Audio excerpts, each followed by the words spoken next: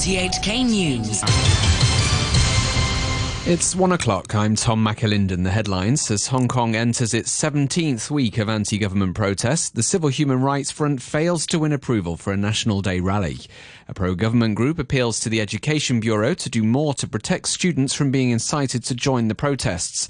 And the outgoing head of the Monetary Authority says he's heartbroken to see the ongoing social unrest. With Hong Kong entering its 17th week of anti-government protests, the Civil Human Rights Front has failed to overturn a police ban on its National Day rally. The Front's convener, Jimmy Sham, says the appeal board agreed with police that the protests could have descended into chaos. Mr Sham said the group would cancel the planned march, adding that it's saddening that Hong Kong's people's freedoms are being further undermined. The group's vice-convener, Bonnie Leung, says despite the cancellation, she believes many people will hold their own demonstrations tomorrow. We will send our blessings to all the people who will go to the streets tomorrow. And we bless you.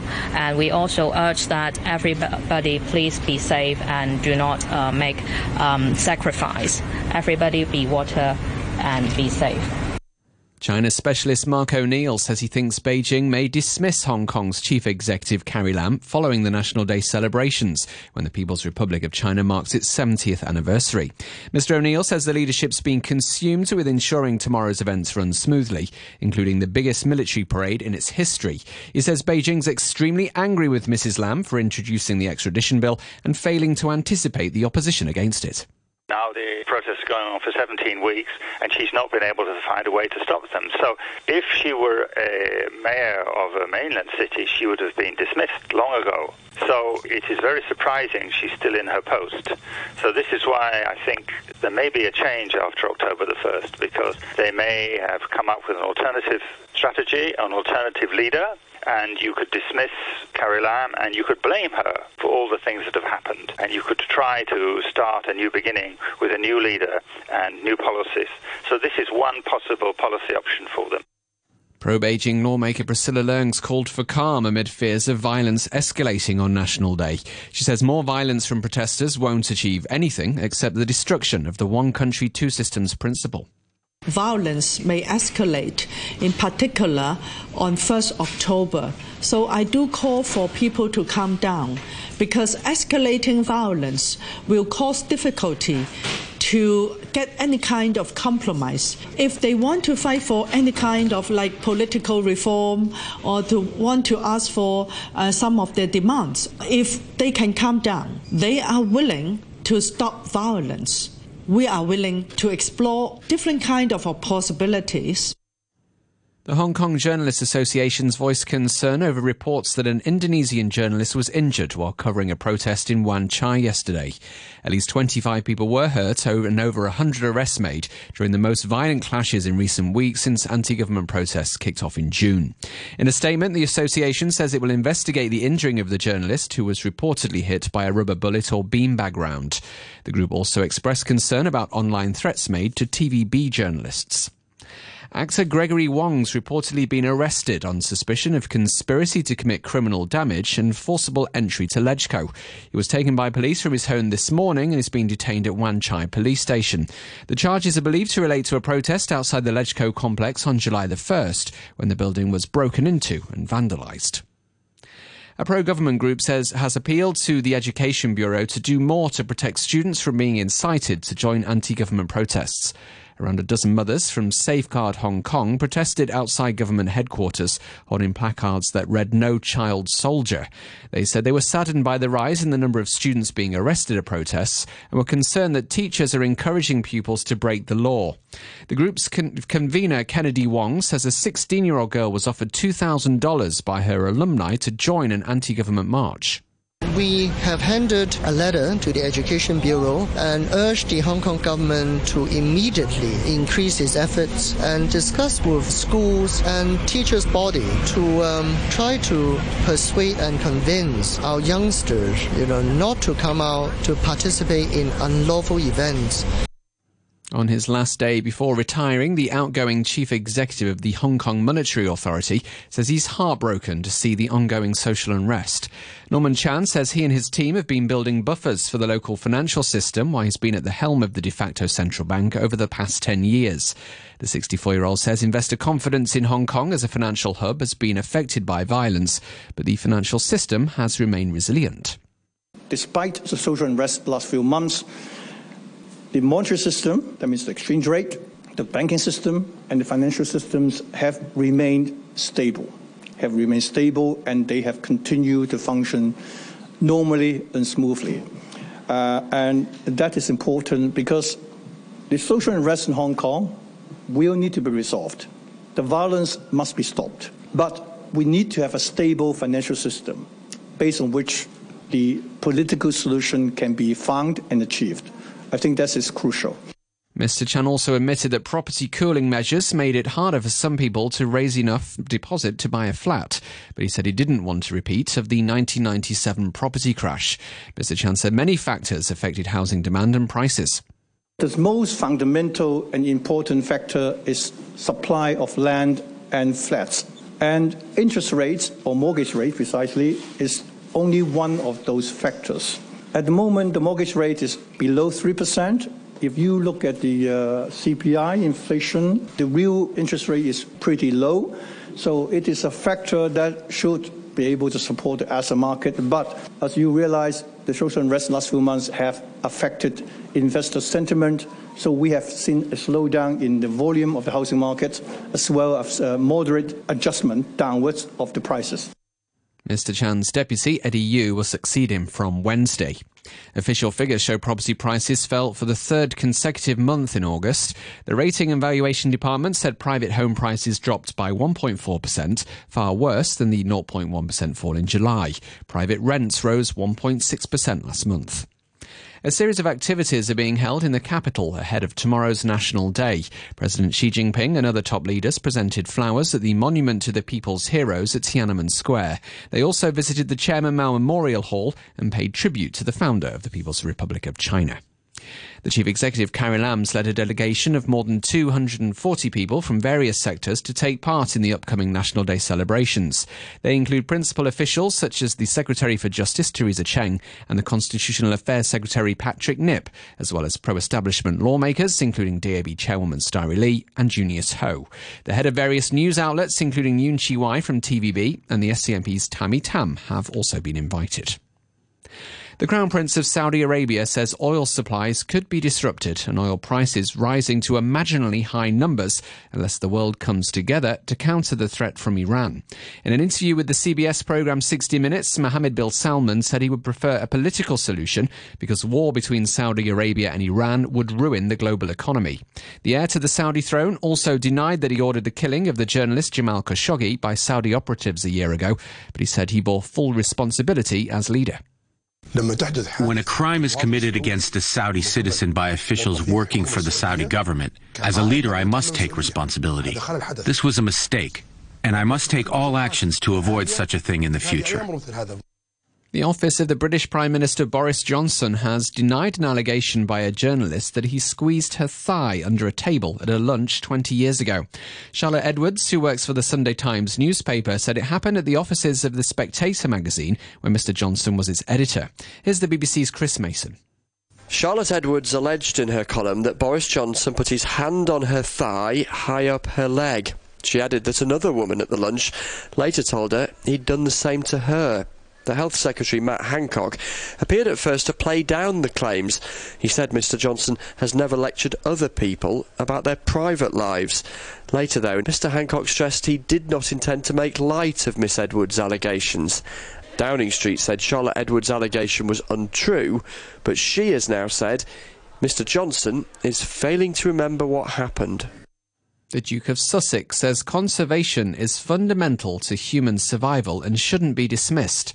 Writing in a British newspaper, Queen Elizabeth's grandson Prince Harry says humanity has to overcome greed and apathy, and humans, animals and their habitats need to coexist. Here's the BBC's Richard Howells. In a stark warning, Prince Harry writes that within the next 10 years, if the natural order between humans and animals is not restored, environmental problems across the globe will become even more difficult to deal with. The Prince says that conservation used to be an area of research driven by science, but the issue is now fundamental to the survival of humanity. He said conservation should not be dismissed as hippie, adding that it was vital to learn from past environmental mistakes. Senior aides to President Trump have been closing ranks and defending his conduct towards his main Democratic rival Joe Biden. Stephen Miller, a key advisor, said Mr. Trump was the real whistleblower in the Ukraine scandal, adding that finding the truth was in America's national interests. But the Democrat Adam Schiff said Mr. Trump's conversations with other world leaders, particularly with President Putin, had to be investigated to check whether Mr. Trump had been undermining national security to benefit his election campaign. If those conversations with Putin or with other world leaders are sequestered in that same electronic file that is meant for covert action, not meant for this, if there's an effort to hide those and cover those up, yes, we're determined to find out. To finance now, and a short time ago, the Hang Seng Index was at 26,066, 117 points up on the previous close. Turnover stands at $36 billion.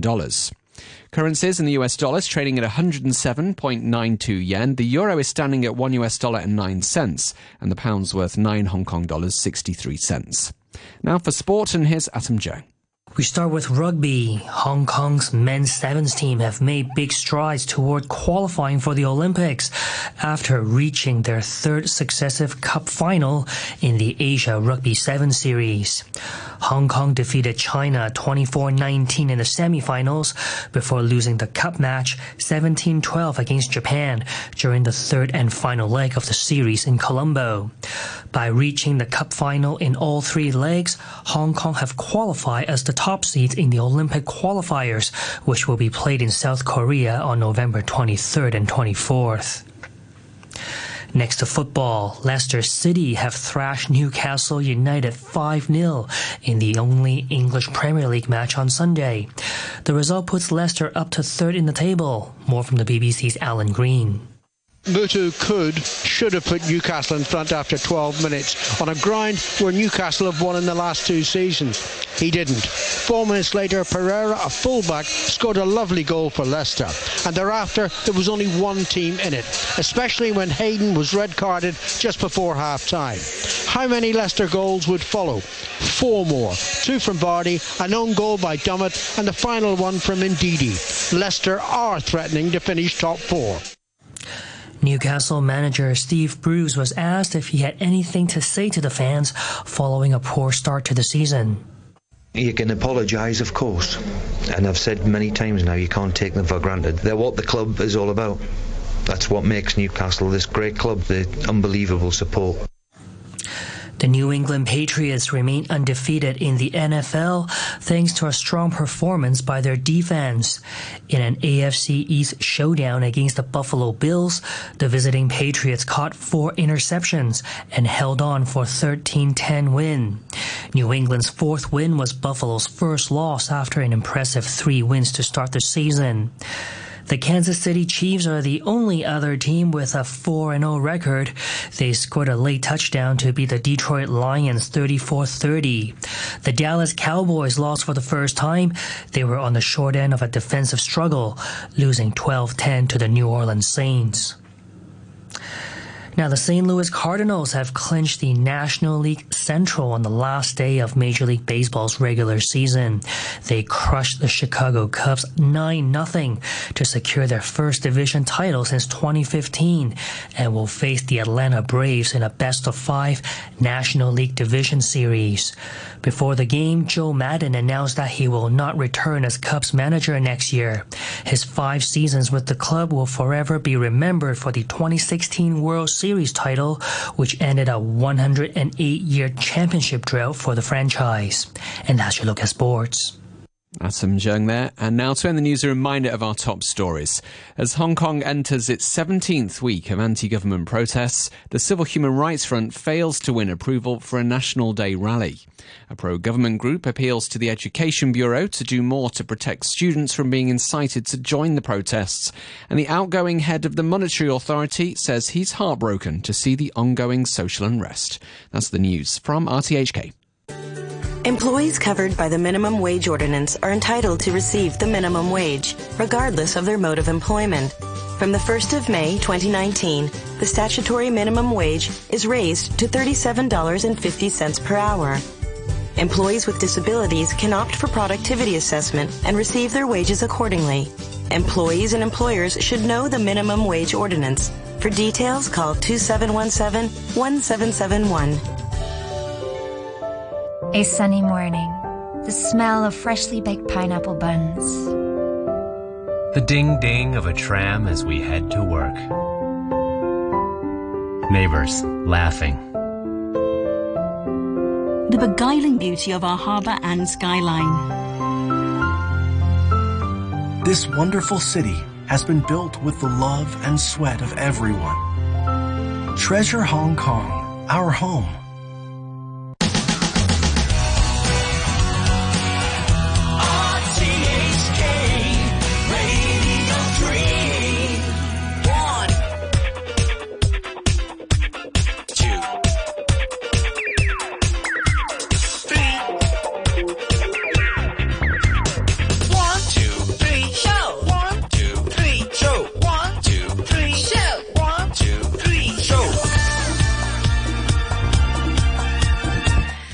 Monday and welcome to the 123 show on RTHK Radio 3.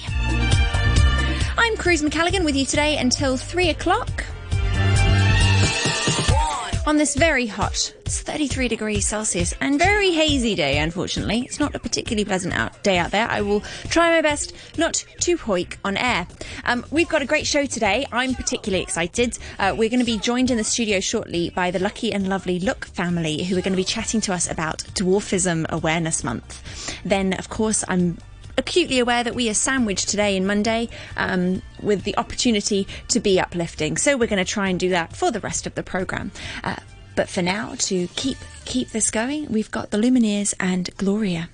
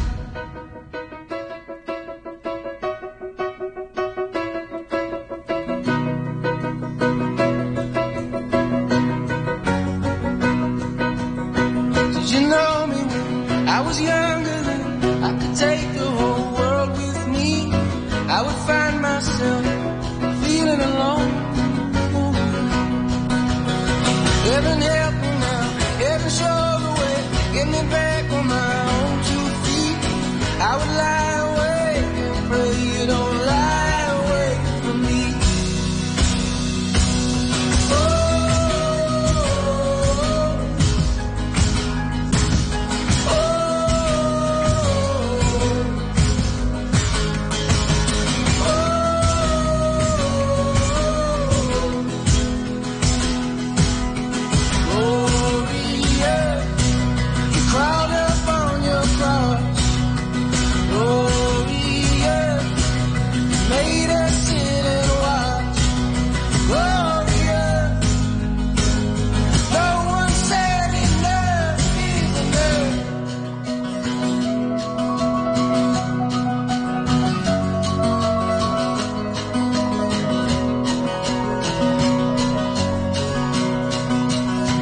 Heaven help me now, heaven show the way, get me back on